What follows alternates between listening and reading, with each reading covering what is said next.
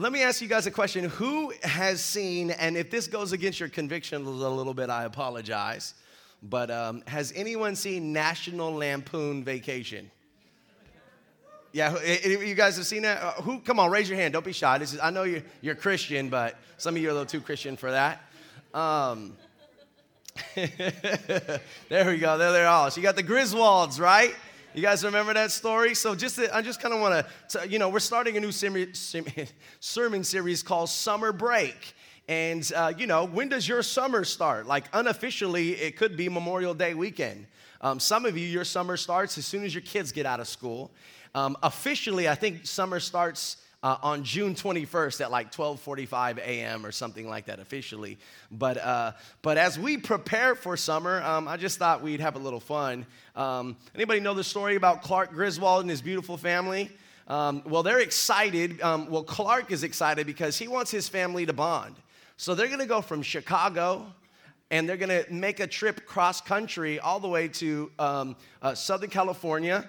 And they're going to visit America's favorite family fun park. Y'all remember who remembers the name of that place? Wally World. We know that's a spin-off of Disneyland, right? And Clark has this great idea. We're not going to fly. We're going to drive cross-country. And in this great idea, the idea is just that it's great. But the whole trip, if you've watched the show, it's a nightmare. You remember that? It starts off with the rental car. They end up renting like this greasy station wagon, and all the way through, they lose their credit cards. They don't have cash. The station wagon gets vandalized. Do you guys remember this story, right? They're trying to figure out how to pay for it to get it fixed. They get it fixed, and it breaks down in the middle of the desert. But besides that, you remember they picked up grumpy Aunt Edna and her mean dog, and they literally have to take Aunt Edna from place to place and drop her off. You remember what happens to the grumpy dog? Clark accidentally ties the leash outside of the car and drags the dog.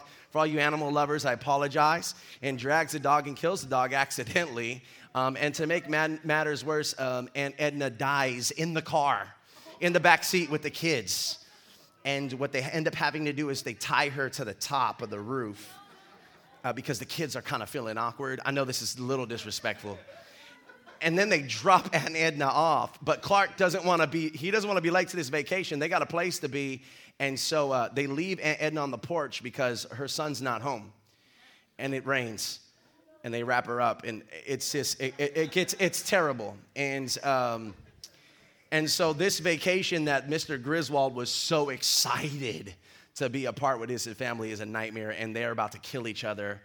And finally, a ray of sunshine, they arrive to Wally World. And so I got a clip I'd like to show you guys of their arrival to Wally World. Ready? Let's do it.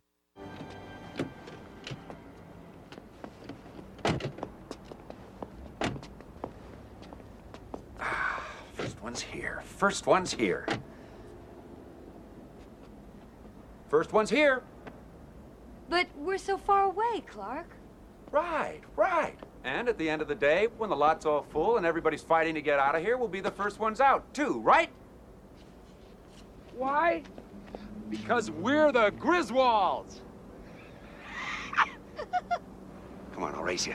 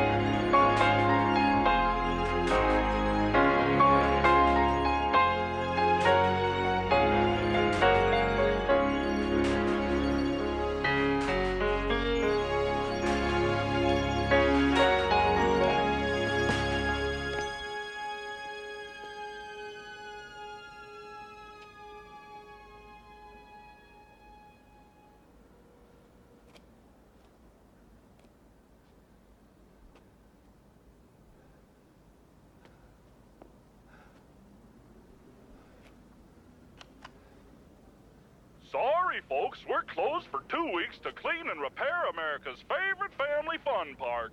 Sorry.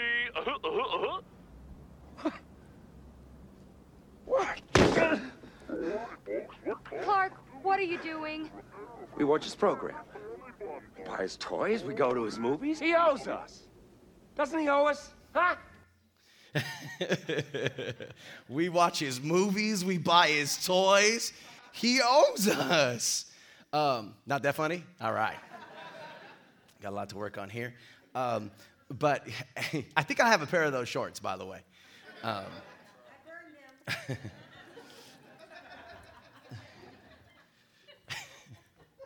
All right. Now, dads, moms, aunties, uncles, grandparents, we've been there before, haven't we? We've made summer plans.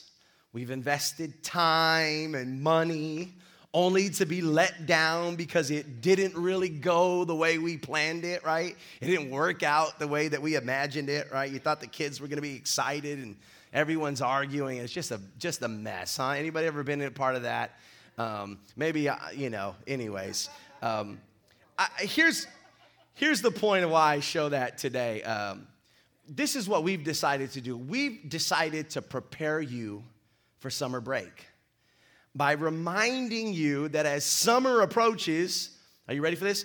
Be careful not to allow the vacation culture to affect your next steps in your faith. My hope and my prayer is that as you plan for summer, and please plan for it, that you'd also plan for your discipleship with the same enthusiasm and excitement as you plan to get away. I didn't think I'd get a lot of amens or claps on that. But you know how excited you get when you're about to go somewhere, when you're about to leave this place. And I just would hope that we would get enthusiastic about growing in Christ over the summer. And so what we've done is we've just kind of put a little mini-series. It's a 3-week mini-series. Then we're going to head into Father's Day. We'll celebrate Father's Day with a Mission Sunday outlook. And then we're going to send a bunch of people to the Philippines. And we're going to head into our summer. But we put in a 3-week mini-series I hope you would join us for. And this morning, this series is entitled Summer Break In. And we're going to just talk about what are some holy habits that we can create and cultivate in the summer so that this summer can be one of our greatest growth periods in Christ. How would you like to walk out of this summer and look back and say, man, I grew in Christ more in that summer than I've grown any other time in my life? Amen. So if you have your Bibles, we're literally going to park in one verse. And I know I don't do that much. And what's crazy is the longer the chapter, the shorter the message. We're just in a verse. So if you could open up to Acts chapter 2, verse 42. Acts chapter 2, verse 42, just a little bit of context of where we're going. In Acts chapter 1, Jesus ascends into heaven, and he says, hey, don't do anything until the Holy Spirit comes. He instructs them to pray and wait. And then in Acts chapter 2, the Holy Spirit falls. 120 people are filled with the Spirit, and the church of God is birthed out. In fact, Peter preaches a message, and 3,000 people get saved in one day. Can you imagine that? It goes from a church of about 120 to 3,000 in one day. Can you imagine next Sunday we come back to church and there are 3,000 people in here? Now that's church, amen? And so Peter stands up. He preaches this message. People get saved. And so now we're going to read verse 42 together. Do you have it? If you have it, will you just kind of wave at me? Say amen. All right, let's do this. And we'll have it up here too for you. Verse 42 says this, and they, and if you're an underliner, a highlighter, or just a reminder, take note of this. And they, circle, highlight, devoted themselves. And they is referring to 3,120 people that just became a church after the day of Pentecost. It says, and they devoted themselves. Now, what did they devote themselves to? Are you ready? Number 1, underline, the apostles' teaching. Number 2, and fellowship. Number 3, the breaking of bread. And finally, number 4, and there's a few other things, but we're going to land right here, and the prayers. So highlight, underline, whatever it is, they devoted themselves. And if you want to make special note and underline the apostles' teaching, the fellowship, the breaking of bread, and the prayers. And so the same things that marked the early church, I want to mark you and I this summer. And so we're going to talk about 3 things. We're only going to focus in on 3 things this morning. And I don't even know if we'll get to those 3. We're just going to, I promise I'm not going to keep you hostage too long. But the 3 things that we're going to try to get to this morning, number 1 is their devotion.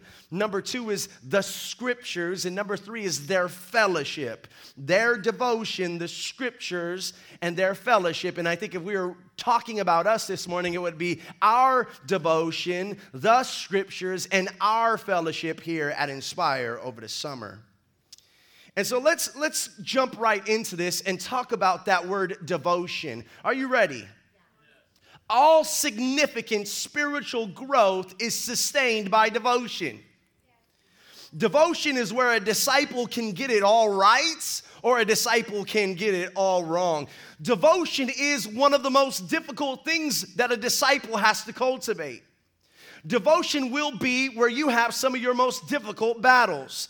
Even the most mature believer that's in here this morning will agree with me that they experience some of the most intense warfare in the area of their devotion. So the question is, what really is devotion? Well, devotion is defined in the dictionary simply as this: love, loyalty, or enthusiasm for a person, activity, or a cause. Now, in the context of verse 42, the English word devotion comes from a Greek word that's originally used there, and the Greek word is this: proskatereo. Proskatereo. And that Greek word means persistent or continual. So proskatereo is a combination of pros and katereo. Pros means forward, and katereo means enduring strength. So listen to this. The power of devotion is in its continuation, amen? It's not a one-time deal. It's consistent, it's reoccurring, it's unwavering. Devotion is determined to remain uninterrupted, which means devotion doesn't take vacations. Now, I know, for those of you that know me, you're thinking to yourself, I know where you're going with this, Pastor Phil. You're trying to guilt me to attend church on Sundays in the summer. Because typically we know that church in the summer takes a dip in attendance. Maybe. But there's something else that I'm actually getting at. I want you to know this. Devotion is fueled by love, not manipulation. I want you to take note right now, or in your mind, or if you're writing notes, I want you to take 3 things. Take notes, 3 things regarding devotion. Are you ready for this? Here it is. Number 1, what you're devoted to, you'll do first. Your time communicates your priorities. Number 2, what you're devoted to, you won't need too much convincing. I don't need to manipulate you or convince you too much, right? I won't need to pull your teeth. You won't need to come kicking and screaming, amen? And number 3, you ready for this? What you're devoted to, you will do without complaint, right? Let me say those 3 things again. 3 things I think you should understand about devotion before we go forward. Before you think, oh, Phil, are you manipulating me? No, I don't want to manipulate you. Devotion is fueled by love. 3 things I want you to know. Number 1, what you're devoted to, you will do first. What you're devoted to, you will not need much convincing. And number 3, what you're devoted to, you will do without complaint. Why? Because devotion is fueled by love. It comes from a place, are you ready? It comes from a place of desire and not obligation.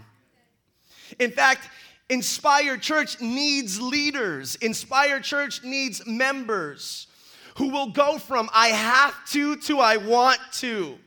if we're going to accomplish the mission that God has called us to accomplish. Now, I just want to share a story about my life, and hopefully you can connect with it, and it can help you better understand devotion. I remember when I first came back to Christ, I was somewhere around the year 23 years old. And I felt like God gave me some simple instructions. I felt like while reading the Word and while praying, I felt like this is what the Lord told me when I first started to come back to Him. He said this, Philip, study your Bible. Philip, pray. Philip, go to church. In fact, it sounds like my mother. Parents, if you do it right, God will sound a little bit like your parents.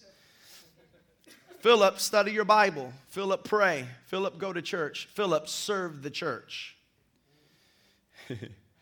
Now, this isn't exactly Mount Sinai stuff, y'all, right? I mean, there was no fire and thunder and wind, and, the Lord came down and said, Philip, right? There was nothing profound about what I just said. It was nothing earth-shattering about what God was telling me. Now, this kind of reminds me of something, and I always tell you to put your seatbelts on. I'm going to get on a soapbox right now, so please stay with me here. But I'm going to go on a soapbox. That's part of our problem. Some of us are looking for the spectacular while God is calling you to be faithful in the mundane. Can I tell you a secret? And you can disagree with me, but the spectacular is not going to transform you. It's your devotion in the mundane that will make you the most kingdom impactful. You don't believe me, do you? Well, let me just tell you, why don't you turn to John 6:66. I know that sounds terrible. John 6:66, and you don't have to go there, but you know what John 6:6 is? It's one of the worst scriptures in all the Bible. It says, and they walked with him no more. You know what that was? After Jesus turned all these miracles and did all these things, and he multiplied the bread, he did all of these sideshows. After he did all that, he said something difficult, and they turned away and didn't walk with him because it was too difficult what he was saying. The miracle didn't keep them. It interested them, but it didn't keep them. Are you ready for this? The spectacular may draw you in, but it won't keep you. Christianity is not a sideshow. It's not a circus. And if we're not careful, we'll lead our lives in a way that says, well, if you stop doing magic tricks, God, I might just move on. But remember, it's not in the spectacular where you're conformed into the image of Christ, but it's in the mundane. I know that's hard to hear, especially for those of us that seek adventure. Back to my story, I remember thinking, the Lord told me these unspectacular things, and I remember thinking to myself, and I remember actually telling God, well, you want me to go to church, but I don't like it. Sorry, Mom. You know what's really crazy about me? I was the last one in church and the first one out. Remember that, Pastor Sherry? She would be back there watching me. She was doing single adults ministry at the time, and I was a single adult. She was trying to be like, hey, you want to come to single adults? I was like, nope. Right? So what do I mean by being the last one there? I think I showed up after worship. Amen? Right? I was like, when worship goes a little long, I'm not quite sure, I'm not connecting like everybody else. I could do without the music. I'll listen to the word for a little bit, but then when they start praying at the end, I'm just going to head out. Just enough for my mom to see me because I lived at the house, and that's what I had to do. I mean, I love Jesus. I'm going to be honest. I was born and raised in church or whatnot, but isn't that crazy? I think sometimes people who are born and raised in church are the hardest ones to get to enjoy. Right? Some of us people are born and raised in church, or we serve the church sometimes, whatever. We get real antsy. We can't, it's hard to even sit in a message anymore.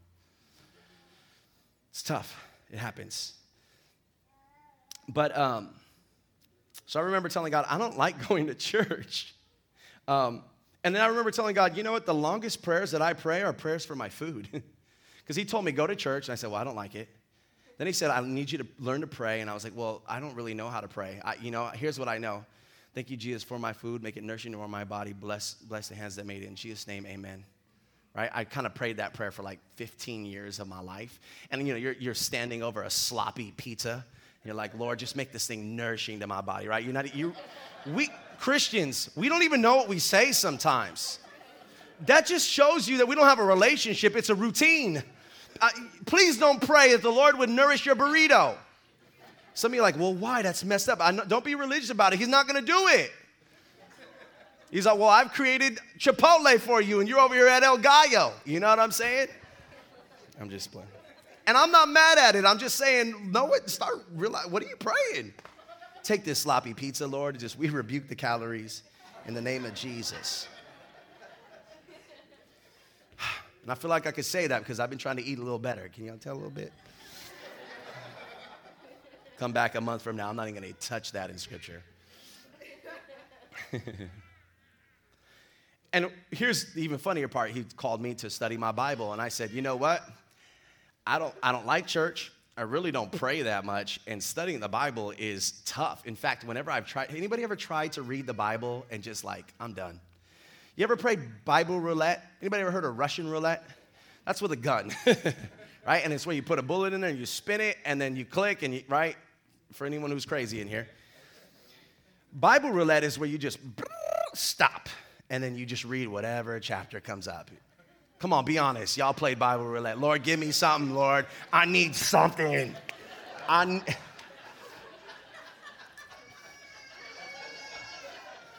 there was a mighty pestilence in the land. And all the Israelites were destroyed. They had sores in their mouth. What is going on? Here's what happens when you do Bible roulette. You do one of two things. You open up to some obscure Old Testament passage. You have no clue what it means. Or some judgment passage. And you're like, yes, God, I'm in sin. That's why I'm playing Bible roulette. But here's what I realized what God was really saying to me, and I hope that you would just take this in maybe as a word for yourself. He was saying this, I'm not asking for your doing, I'm asking for your devotion. And my response was, Lord, then make me devoted, because right now there is no devotion in what I'm doing. And maybe that's where some of you are this summer. Some of you, there's some Bible scholars in here. You could study the Bible all day, dissect it, the Greek. And there's some of you in here this morning, it's like, you know what? Every time I read the Bible, I just don't get nothing out of it. And so maybe your prayer isn't, help me dissect the Bible. Maybe your prayer says, Lord, I just want to be devoted because I don't feel a passion for church. I don't feel a passion for ministry. I don't feel a passion for the word. I know I love you, but I don't have a passion. It's missing in my life. And so maybe your prayer is, I just want to be passionate about the things of God. But can I warn you? Don't pray it. Be careful. Because I prayed that prayer, and now I'm the first one in and the last one out. And I preached the thing that I totally didn't, I Russian roulette in the past. Are you with me? Now I'm like spending like 20, 30 hours a week just studying the Bible. Some of you are like, I don't want to do all that. But I'm passionate about what at first I wasn't very passionate. I was indifferent to. Are you with me? So going back to the text, what was the early church devoted to? Well, there were several things, but we're focusing on the scriptures and their fellowship. Now, I don't know if I'm going to get to their fellowship this morning, but I do want to get to the scriptures this morning. After all, if you looked at the core values of our church, you would know that the first core value is, thank you, theology. Let's say that together. The first core value is community and mission. Theology, community, and mission. Those are the three things that we want to dedicate our lives to. And from those three things, we believe other things will burst forth in beauty and in the kingdom. And theology is just knowing the Lord rightly. In order to know him rightly, we have to know him through his word. Amen? Now, I want you to think about it. According to verse 42, the word of the apostles was the foundation of the Christian movements. Devotion then to the apostles' teaching, which means the New Testament, was the way that the early church, are you ready? Devotion to the apostles' teaching. The apostles taught basically the New Testament. They wrote the New Testament, amen? The devotion to what the apostles were teaching was the way that the early church applied the lordship of Jesus to their lives. And guess what? Nothing has changed. So here's what I'm going to do for you note takers. I'm going to give you 2 whys and 1 how to help you break the scriptures in this summer. Are you ready for this? Here we go. Number one, why should I break in the scriptures this summer? Because to know God is to love God. I said to know God is to love God. We need to begin seeing the scriptures as the unique revelation of a loving father to his kids. Are you ready? We need to see it as a loving father giving himself to his children. I've always loved this thought. Prayer is how you and I talk to God. Reading the word is how God talks back to us. I get a little frustrated when I hear people say, and stay with me here, God isn't speaking to me. You know, I'm just not hearing God. I feel like that he's silent. I feel like God has hid himself from me. I haven't heard from the Lord in a while. Now, I want you to see this. As a sinful man, I am an imperfect father to my son, P3. No, I didn't name him that. His name is Philip. But as a sinful man, I am very much imperfect the way that I father my son. But can I tell you this? I would never hide myself from him when he needs me. If my son is in distress, if he's in danger, if he's in tears, if he's making a noise that doesn't sound like it's pleasant, I will not sit and say, let me hide myself and not go over there and see what's going on. I will run to my son who needs me. And I am an imperfect father. And God is the perfect heavenly Father. He will not hide his face from you. And so let me tell you, the Bible is God's self-disclosure. He's revealing himself to us. With the scriptures, we know God and we know what he desires. We know what he likes. We know what he doesn't like. We know how he feels towards us. Without the scriptures, we are lost with no revelation of salvation. The scriptures is a revelation of God's love, a father's love to his children. Whenever you feel like God is being silent, go to the scriptures because he's speaking loud and clear. Are you with me? If you're having a tough time hearing from God, you might be looking in the wrong places to find him. Open your Bible now. Can he speak to you in prayer? Yes. Can he speak to you in a dream? He can. But have you heard some of your dreams recently? There's some dreams there might be something in it, and there's other dreams that's just not in it. Amen? It's your flesh. But the scriptures should be the first and the primary place in which we go to hear from the Lord. So if you're not dreaming, if you're not hearing, then you go to the Word. Yeah? Number two, why the scriptures?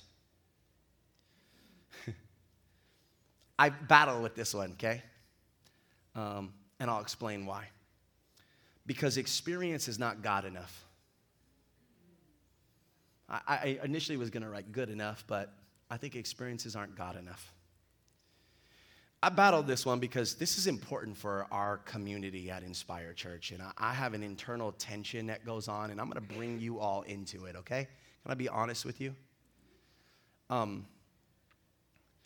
I believe there's a great threat to our faith today. And you know what I believe one of the greatest threats to our faith today is?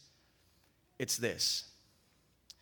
It's the mistake that some Christians make in placing their experiences, emotions, feelings, and even dreams above the Word of God.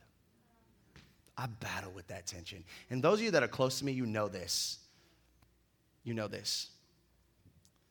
You know, I've often in my life in ministry come across people searching for an experience to better know God. But for me, this is dangerous, and I'll tell you why.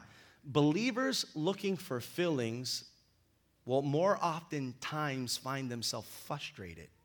You'll be a frustrated believer if the foundation of your Christianity is based on feelings. It's based on experiences. You'll be frustrated. Everywhere you go, you'll feel unsettled. You'll even start critiquing, and that's not how it's supposed to be done. And I'm okay. I'm okay with the expressions of the faith, but not at the cost that your faith is most tested when your emotions are not there. When the feeling's not there is when your faith is most tested. When I'm not feeling like it, I'm still going to cultivate it. So you understand what I mean by that? And so I feel like for leaders in the room, members in the room, if you're just visiting today, welcome. I just want to share this because I feel like this is so important for our culture. It's a core conviction that I have, and I want to be clear. Our experiences should never define his words, but his words should always define our experiences. And I hear my heart, this is a core conviction of mine. It's a core, I feel called to guard Inspired Church from creating a culture that emphasizes spontaneity and experience over God's perfect revelation, and call it the Holy Spirit. God is in the spontaneity, but he's in the preparation. And I, as a pastor and the leaders here, have to live in that tension. But he's not more in the spontaneity. And sometimes I feel like we put more on the combustion of the moment and not realize that there's prayer going on behind the scenes. Not realizing that there's studying of the scriptures, by the way, that the Holy Spirit wrote. And that every time the word of God is being preached, guess what? The Spirit is being moved. You with me? Can I explain to you why? We're a why generation, and that's it. And I love the word. It gives us a why. Let me break it down to you because I know it's a tension. Scripture is something we all have the opportunity to participate in understanding and interpreting. You know that? It's the same word. And you and I all have the opportunity in participating it, interpreting it, going to the historic. You guys get that? But did you know private experiences, on the other hand, we don't all have access to? None of us have the ability to confirm or deny the experience because we didn't share in it. And so though you may feel it's true because it's from the Lord, somebody else may be on the other end feeling that it's not from the Lord. And then there are two Christians and we got an issue. Now, there's no doubt in my mind God will move through experience, but at the end of the day, if we're going to settle in anywhere, it's going to be in the place that we can lift up and use as an opportunity for all of us to participate in. Yeah? Are you with me? And so when someone preaches another word, when someone looks for something outside of the word, when someone is feeling frustrated but they're not going to the word, I'm concerned. Amen? The danger is when people elevate their private experiences to a place that cannot be examined by the scripture. And so we love experiences, but we downgrade it and we elevate the scripture on top of the experience so that the scripture can discern the experience. Because even if an angel comes to you and gives you something other than what this word is saying, then it's not from God. You know, there are men and women that have been fooled because they've had visitations. Yeah. Cults. I believe they had demonic visitations, but they looked so beautiful. It looked so real. It was Jesus himself. It was this, it was that. And they were given a word. They were given a lifestyle. They were given a commitment to something that contradicted this. But I had a dream, Pastor Phil. It does not matter. We act like the enemy can't show up and look like Jesus. Right?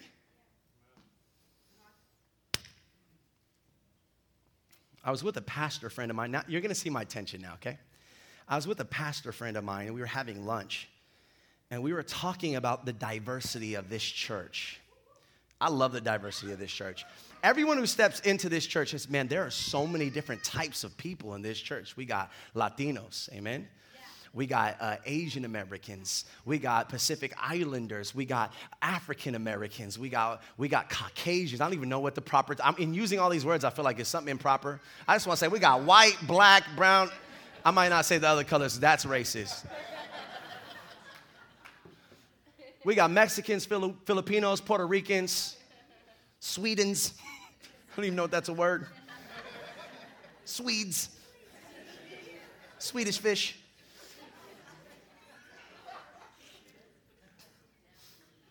We're about to go to the Philippines, right?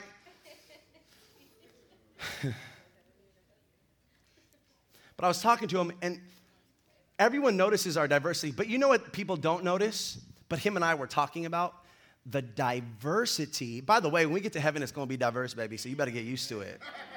You better get used to it. So it's like, well, you know, I feel more comfortable. I want to worship with it. And you know what? Praise God, we have that. That's great. When we get to heaven, you better get uncomfortable because there's going to be people not speaking and looking like you. And you know what I'm saying? Because the Holy Spirit breaks through racial barriers. You know what I love about what God does? Can I just go off on another tangent? Here's what God does. He doesn't disrespect the differences. So God's not colorblind. Colorblind's the wrong thing to say. Don't say that Christians are colorblind. No, we appreciate every color. Colorblind is not, you are unique. I love the way that African Americans worship. I love the way that Latinos worship, Asians worship. I love the way here's what God does. He doesn't disrespect the differences, but he brings them together and they celebrate one God.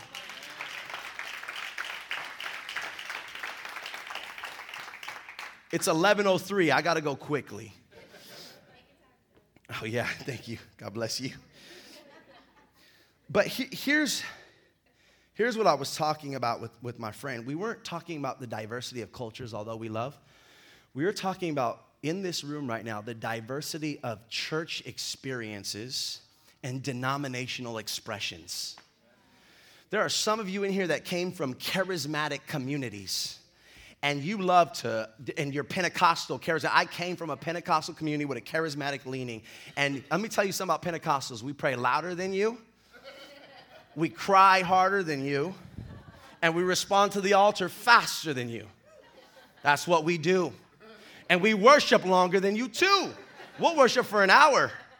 And there's 8 people blessed. Everyone else is like, Holy Spirit, right? And there's some of you, it's just like, oh. Some of you are monks. You don't even talk. You know, pretty soon we're going to bring drums up here. I hope y'all clap, because right now on worship, you're just like, you know, we're building our worship team right now. You just thank God, right? But I'm like, wait a minute. Anyway. But we come from different expressions. And so, you know what? This church is full of a room of people that have a way that they want to do church. And as pastors and leaders, we have to sift through that. And ultimately, somebody is going to be left to the side. Ultimately, someone's going to be like, well, that's not how. Do you understand what I'm saying? So that's a tension that I have because there are different. Some of you in here come from a Baptist tradition. Some of you come from a Catholic tradition. Y'all like, you're too crazy. We're in Union City, predominantly a Catholic city. We're going to win this city. There are going to be people who might come in. Are you with me? Are you with me? And so I was talking with my pastor friend because I recognize the tension of all these different and then we have some of you who have never been to church before. You're unchurched or you're de-church and you love it. You just think it's great. You don't even realize this tension exists. God bless you. Now you know it, but just stay in your little, stay there. Don't get critical on me. I feel like the longer you know Jesus, it's just like you get more critical. We're supposed to get less critical in here. Amen? But I get it. We have our preferences. I know. I get it. So I'm talking to my pastor friend about these diversities. And here's what he's helped me conclude. And can I help you manage through this tension if you're struggling with it too? Here's what he's helped me conclude. Are you ready for this? We concluded that Inspired Church, while Inspired Church can be a place where the word people become uncomfortable with the experiences, it's also a place where the experiential people will be made uncomfortable by the word. You hear me? This is a place where we're going to exercise unity among division. And that's what the Holy Spirit wants. We're going to raise up leaders and pastors that are going to dialogue and maybe debate about it a little bit. We're going to want to see some things more, some things less, and we're just going to walk in that tension as best we can. Some people part in those tensions, and another church could be planted. We're going to just follow what the Spirit wants. That may happen, but we're going to glorify God even in the separation if that happens, because we know that there is 2 instead of 1. Amen? But as we walk through this, and as a pastor, I grow in this, and we grow together, and we define who we are, we're going to manage this tension together, and we're going to dialogue and talk about it openly. I'm going to do my best not to get offended. You're going to do your best not to get offended, and we're going to try to figure this thing out. Right? And if anybody has been to our inspired prayers, you'll know that we do things a little differently than we do on Sunday. There is some spontaneity there. We have people praying that day, fasting that day. We do worship, and we allow people to come forward, and we just tell our prayer warriors, go out there and pray. If you got a word from somebody, we make sure that the people who are praying are mature in their believer, mature in their walk, they've been fasting, and we just go out. And if that breaks over to Sunday morning, I can understand that. But this is where we are. I feel like I'm going real off on this. Now you know why we're... And so I say, you know what? Until the Lord does something different, we're going to walk in between these tensions of, I don't want to even say, because even experienced people, I don't want to act like you put the word to the side. I know you put the word up there. I get it. I don't want to make it look like, but we're going to walk in this tension of beautiful expressions that make some people uncomfortable, but also the word that makes other people, you understand? And we're going to live in this. You know, it's always we call them dumb dichotomies. Like, oh, here's the prayer people and here's the Bible people and they're like over there. It's just like, no, how about both and? Like, to be a Christian, the last time I checked, prayer and the word were both a part of what the apostles' teachings were and what the early church was doing. Well, that's a worship community, and that's just like, well, can't we all just get together? And maybe if we did, we'd see more missional movements. I'm speaking Christianese this morning, but number 3, I gave you 2 whys, right? The first why is because to know God is to love God. Scripture is his self-revelation to his children. You want to love him more, you want to know him more, you want to know him more, you want to read his word. And the second one is because experiences is not God enough. And the third one is this. Are you ready? By far, some of the most frequent questions that Christians ask me are these. Philip, how do I read the scripture? Where do I start? I get that all the time. I get that even from mature believers. Like, I just don't know where to go anymore. You know, I don't know how to start. Like, there have been people who come up to me, have been saved 15, 20, 30 years, and have asked me, I just don't get anything when I read the word.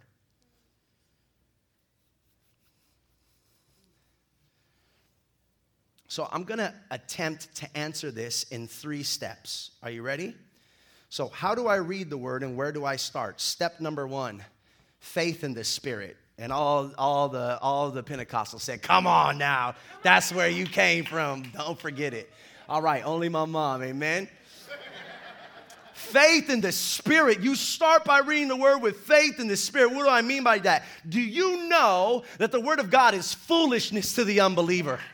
Do you know that they can read these pages and think how ridiculous this is? Do you know I went to Bible school with an atheist who got their master's degree in the word?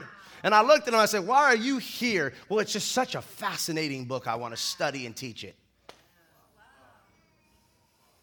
I know. Gosh, an atheist is more devoted to the word than a lot of Christians I know. I don't know. Let that sink in. Faith in the Spirit. But do you know, for the most part, to the unbeliever, to the unregenerate mind, the word of God is foolishness. You know, Scripture is a spiritual text. It was written by the Holy Spirit. And it was written to spiritual people that would understand. And I like to call you, when you read the word, you need the spirit of translation, amen? You ever been in a Spanish-speaking service? You don't speak Spanish? That happened to me often when I was a kid. I need a translator to understand this word. It's a good word. I mean, the guy's going, but I can't understand it. When I get a translator, I'm able to understand. That's when you read the word, you need to invite the Holy Spirit to translate that word to your life. Here's a good rule of thumb. Something I've learned and something I want to teach you right now about the word. Remember these 3 descriptions: revelation, inspiration, illumination. I'm going to tell you what each 3 means. It's a good rule of thumb when it comes to reading the word of God. What is revelation? Revelation is when God reveals himself. And I know we use this language a lot, but I don't want you to go around being critical now when somebody says this. But try not to use the word, I got a revelation. That doesn't happen no more. And let me tell you something. God is the only one that could reveal. Because, look, you and I are not God enough to understand God. And so in order to understand God, he had to reveal himself. We speculate, but he gave us the truth.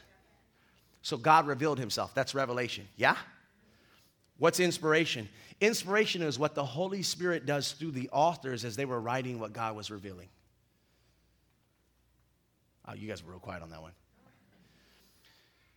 Guess what? You are not inspired. And I know our church is called Inspired Church, right?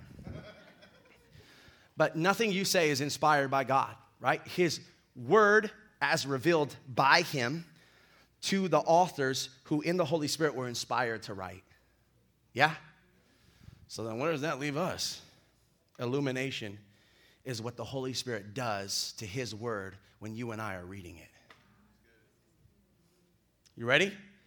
So whenever you're about to go into the scriptures, pray first. Invite the Holy Spirit to illuminate the text. I once heard somebody say, the Bible is the only book you can read and the author will show up and help you read it if you invite him to. Every time you read that word, the author is there to translate to your life. And so before you read, why don't you reach out to the Holy Spirit and say, illuminate the text to me so that I can understand what you're saying. Amen? Start by inviting the author to come. Number 2, study, don't just read. This is a tough one. Study, don't just read. What do I mean by that? A common mistake people make when they're reading the word is that they begin with the question, what's in it for me? And maybe you don't have it in your mind, but ultimately you're opening the Bible because you need something for who? I need something for me. I need something for me. And that's all. The only time I need something for me. I'm going through something. I need something. I think God can move in that. He's sovereign, right? He's not. We don't need these study techniques to get God will speak. But here's a good rule of thumb is instead of going into the text and asking what's in it for me, don't start there. You know, this is why Bible roulette never works. You always land, like I said, on an obscure text or a judgment text, and you have no idea what's going on. Like, what's in it for me? Oh, I hope that's not in it for me. You know, right? Try reading Job's story. I don't want that to be in it for me. Amen? Here's a good way to see Scripture. Ready? The Bible was written for me, not to me. And that sounds weird. This eye, maybe. The Bible was written for me, not to me. What do I mean by that? There's a historical setting that's not ours. There's a culture that's not ours. There's a geography, a political climate. There's religious ideologies that are not ours. Are you with me? And when we are aware of those, and when we go into the text knowing that those things exist, it actually makes the word much richer in its meaning. This is so big. Try not to read a scripture in isolation by itself, right? You ever just pick the scripture and I can do all things. Amen? And that's beautiful. But read the entire chapter and understand what it's saying. One of my pet peeves, but I just like, this is me, Lord. I just need forgiveness. And the Holy Spirit can use anything, okay? I need to make sure I'm not towing the line in my over-the-top legalistic mannerism. Well, Holy Spirit can take one word and illuminate your life and change. And you got saved, like, I didn't know it meant that, but I just, right? And so I'm not taking that away, but I'm saying as we grow in maturity as believers and we want to get a richer, fuller text, because some of us are at a stopping point right now, like I've gone as far as I can go. This is what I mean, is study the word, don't just read the word. Amen? And remember, each word is a part of a sentence. Each sentence is part of an argument, which is part of a book or a letter. And each book or letter is part of an even bigger picture called the Old Testament and the New Testament. Are you with me? Now, there is room for the question, what's in it for me? But that question should be the last question, not the first question. Talk to me a little bit. Are you here with me? I know it's a little different this morning. You guys here with me? Like, there's room for the question, what's in it for me? But that should be the last thing you ask. There should be some other questions you ask before. Now, you might ask, well, Phil, what are those questions? I'm going to give you 4 Well, I'm going to give you 3, and then we'll end with the 4th one that we all know. Here you go. Question number 1. When you go to a text, I dare you to ask this question. Who was this text written to? When the author originally wrote it, who was he writing it to? Was he writing it to the Israelites captive in Babylon? Was he writing it to this individual or that? Who is the subject? Who is the person that the Holy Spirit is speaking to in that moment? Are you with me? Question number 2. First one is, who is this written to? Second question is, what is this text saying to them? What is this text saying to them? So who did he write it to? And what is this text telling that person or that group or that people? Number 3, what is this text saying about God? How is God revealing himself to his people?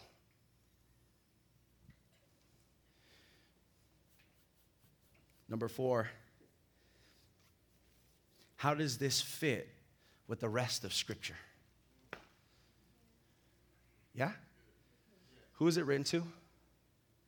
What is the text saying to them? I know some of you are like, yeah, you know I do this all the time. No, you don't. Don't lie.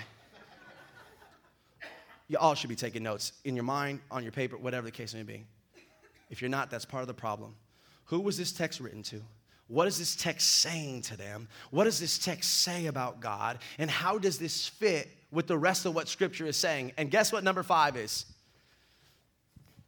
What's in it for me? You get that? What's in it for me now? Now that I know who was written to, why it was written to them, what it said about God, how it fits in the big picture, I can finally safely say, what's in it for me? What can I pull from there? What can I pull from their experience? What can I pull from how God is revealing himself to the people who were in captivity? Amen. Last thing I want to say is Jesus on every page. I'm going to have the worship team come up. Jesus on every page when you're reading Scripture. God bless you. Jesus on every page. This is key. Jesus on every page. Did you know that the Old Testament looks forward to Jesus? Did you know that the Old Testament foreshadows Jesus? Did you know that you can read the Old Testament and see Jesus on every page?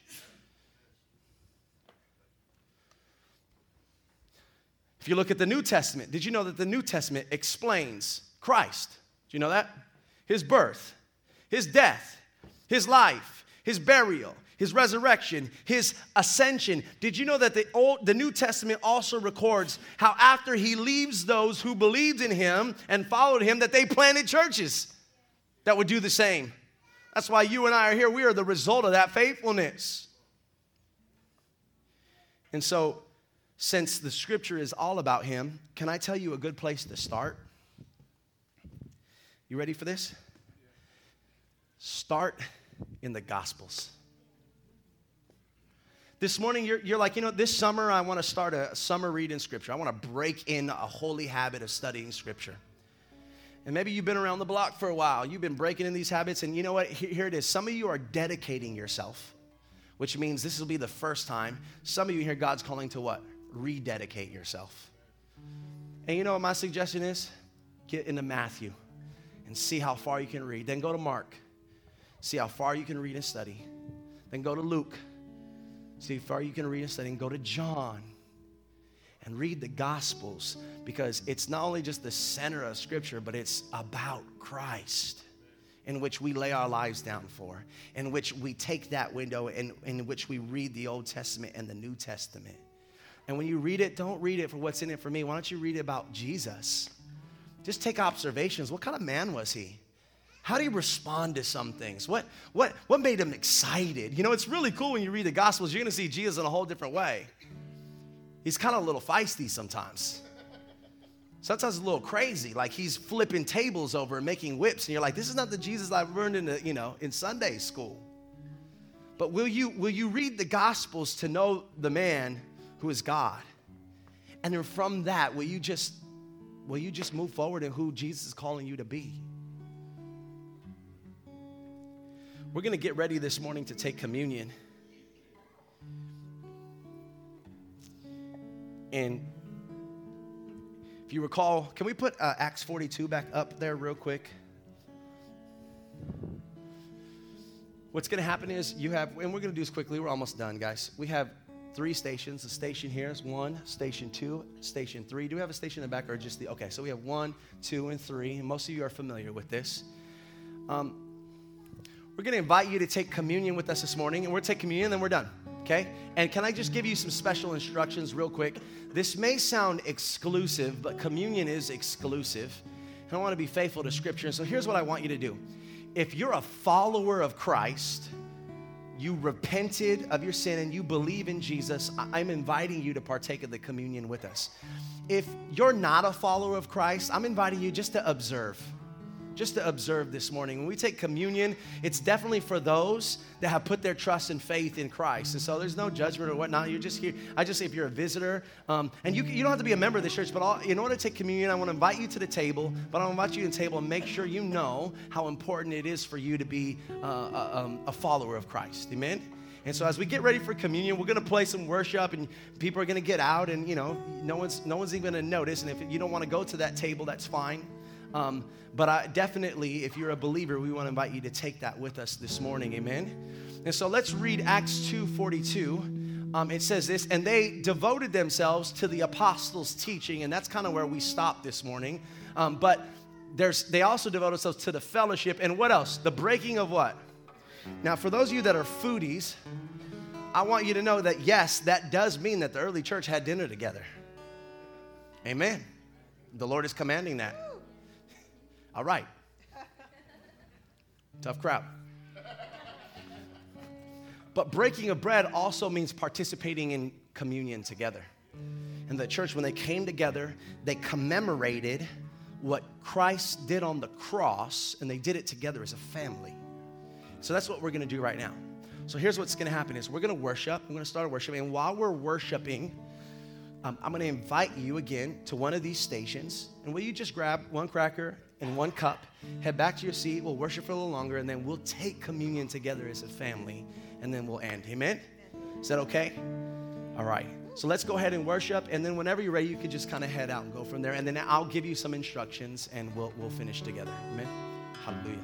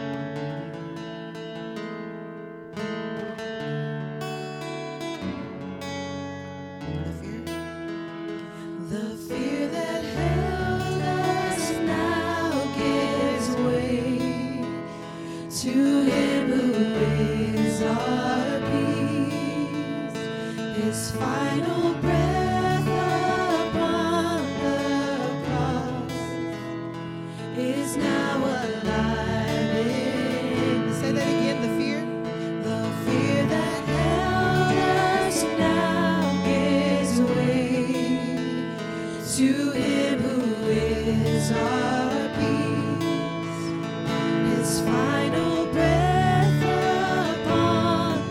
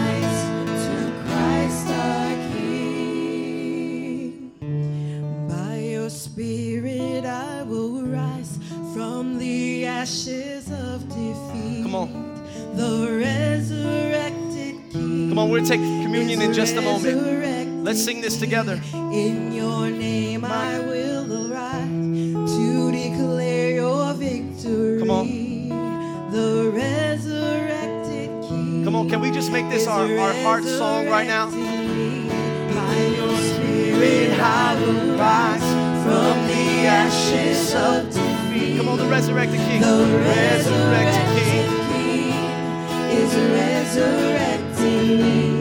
In your name I come alive to declare your victory. Hallelujah. The resurrected King is resurrecting me. By your spirit I will rise from the ashes of defeat. The resurrected King is resurrecting. Thank you, Jesus. Thank you, Jesus. Thank you, Jesus. Hallelujah. Come on, will you just take a moment now? We're almost finished. Will you just take a moment to examine your heart before we take this? Because even as Christians and believers, we know that we're not perfect. We hold grudges against our brothers or our sisters.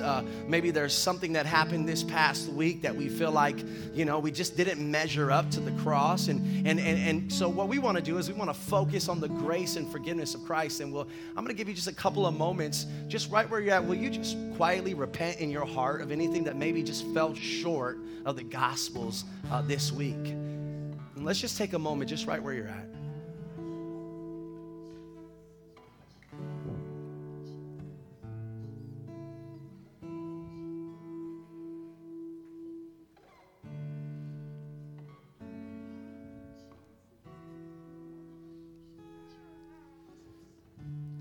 Hallelujah.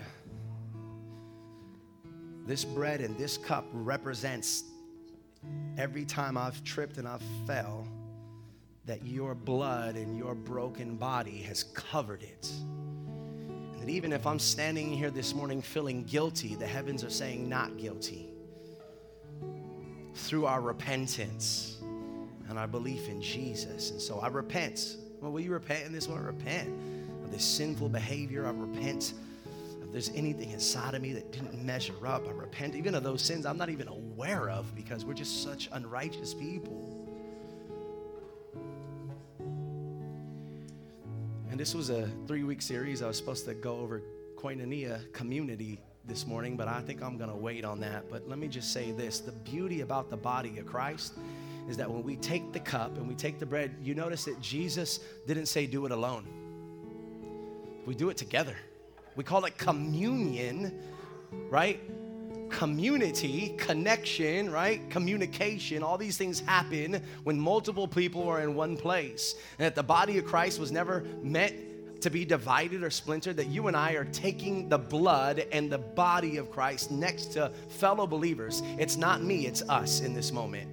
And so can we corporately repent together? And so we repent as a church. We repent as a people. Where we fall short even in community, in connecting with other believers, in forgiving other believers. We repent of our pettiness. We repent of all of these walls that we've put up to divide ourselves from the body, and we just tear them down, and we sit next with our brother and sister as imperfect as we are, and we celebrate the perfect beauty of Jesus.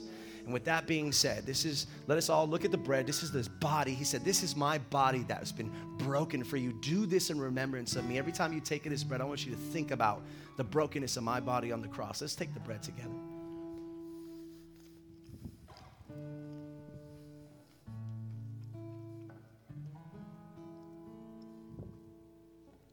Same with the cup. Let's look at the cup.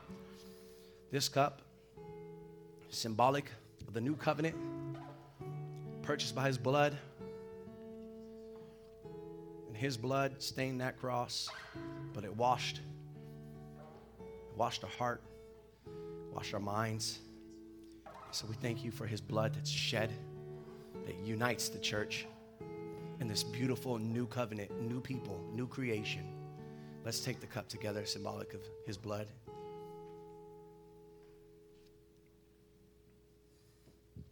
Heavenly Father, we love you.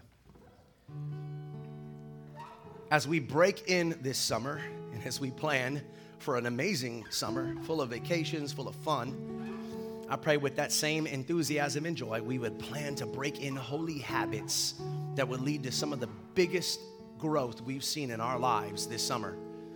May husbands and wives put plans together to grow in Christ this summer. May families put plans together. May relationships put plans together. And may we grow in love and unity with one another. And may we grow in your word. We love you. We ask that you be with us. In Jesus' beautiful name we pray. Amen. Amen. Thank you, guys. We love you. Next week, come back. It'll be the second part of this series. Who knows where we're going to go? Love you guys. God bless you guys.